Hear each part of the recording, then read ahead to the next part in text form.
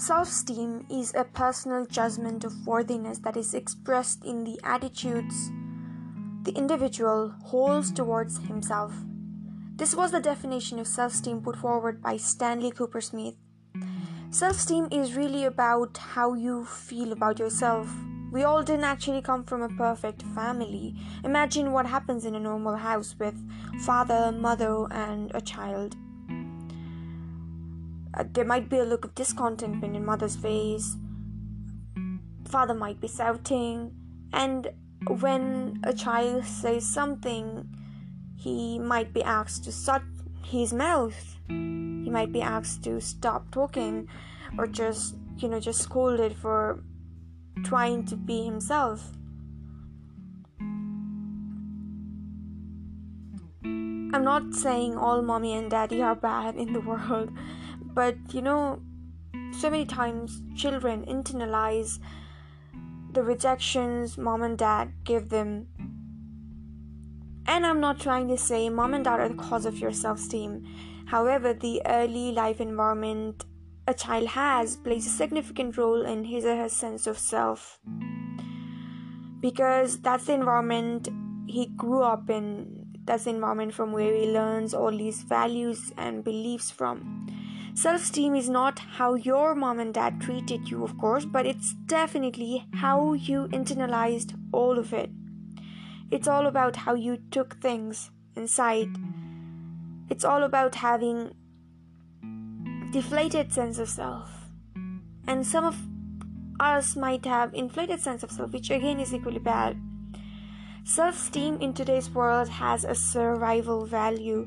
By survival value, I mean it's important both for personal happiness and financial success. We are shifting towards information society from industrial society.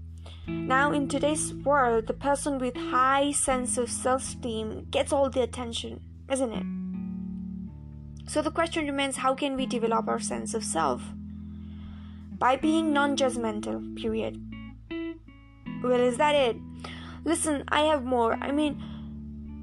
It's not just about being non-judgmental. There are so many facets of having a strong, well-developed sense of self-worth or self-esteem. But the first thing is about not judging yourself for the wills and choices of other people. It's really about not internalizing what happens with other people, how other people treat you, or how you're perceived by other people. In childhood, we build up our experiences with our family about our sense of self. In school, our friends and teachers and the kind of environment controls and shapes our sense of self.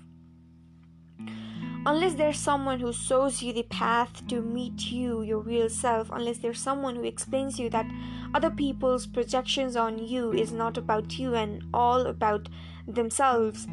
From the place full of love comes love and affection and compassion, and from the place full of hatred comes hate.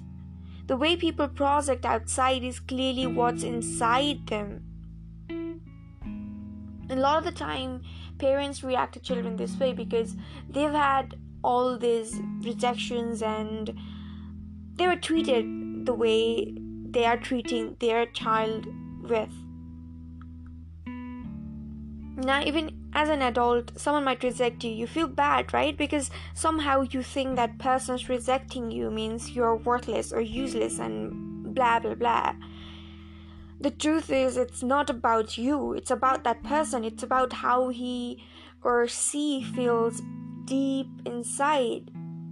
It's about his life experiences that has shaped him. It's about his sense of self and his her sense of world. It has really got nothing to do with you. Because the day you understand this, you're not going to feel hopeless or helpless because of the way someone treated you. Self-esteem is not just about that again. It's about understanding yourself, being mindful of the way you are. Self-esteem is acquired by being the authentic you, thinking creatively when it seems impossible, having your sense of world in your own way, having certain set of values and abiding by the values. accepting yourself for everything that you are. And by accepting, I don't mean just, oh, I'm okay kind of accepting.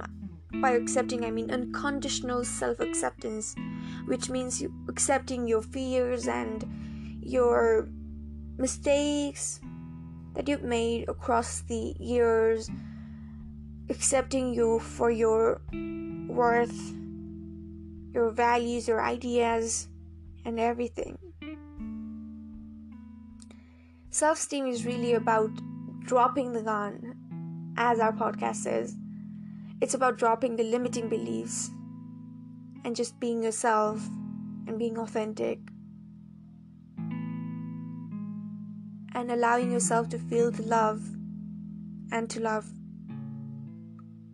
Thank you for listening.